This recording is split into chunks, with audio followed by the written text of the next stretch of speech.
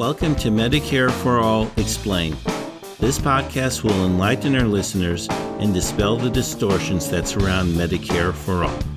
Medicare for All Explained is produced in collaboration with Physicians for a National Health Program and is hosted and produced by Joe Sparks.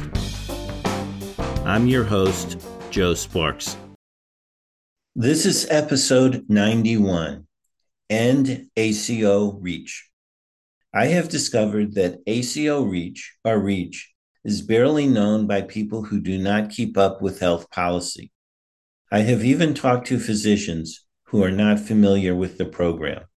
The Trump administration wanted to move people from traditional Medicare to private insurers with direct contracting entities, or DCEs.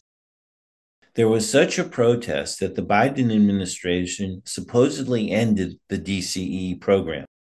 However, the DCE program was renamed to ACO REACH by Biden, and REACH will, in my opinion, have the same problems that Medicare Advantage has. REACH would move everyone who is in traditional Medicare to private insurers.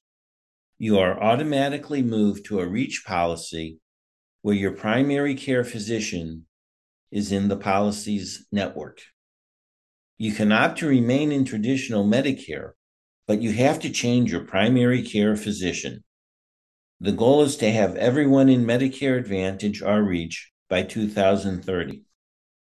I think that REACH plans will have the same problems as Advantage plans, which include increased costs for seniors, increased costs for Medicare, limited networks, and reduced quality and availability of care for Medicare recipients. In addition, Medicare Advantage plans are rampant with fraud and denial of care, as has been discussed in previous episodes of this podcast. In fact, there is reason to think the REACH program will be more expensive and deny more care than Medicare Advantage. The overhead for Medicare is 2%. Medicare Advantage plans are allowed 15% for overhead and profit, while REACH plans are allowed 25%. The companies that provide REACH plans will want to maximize profits, just like the companies that provide Medicare Advantage do.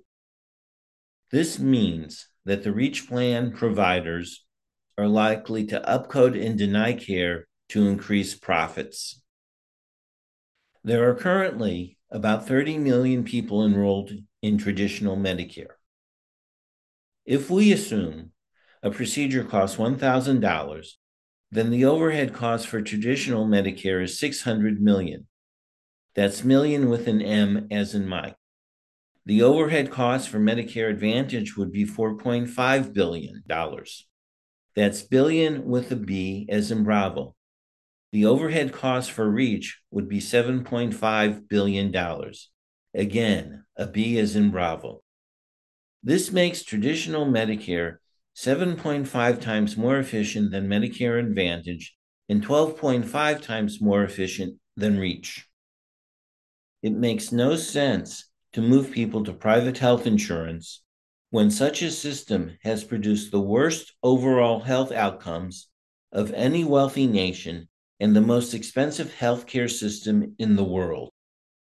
If we want a much better healthcare system for seniors, we should eliminate Medicare Advantage and Medicare REACH, and then we should expand the benefits and end the out-of-pocket point-of-service costs of traditional Medicare. In fact, if we want to improve the healthcare for everyone in the U.S., we need to move to a single-payer Medicare for all healthcare system, as has been discussed many times on this podcast.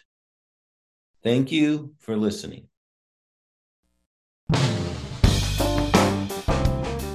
You have been listening to Medicare for All Explained.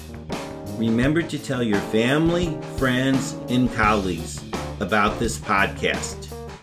Information about Medicare for All Explained can be found at our website, medicareforallexplained.org. The music for this show is Super Bubbly by Jesse Spillane. The logo was created by Lily Sparks. Thank you for listening.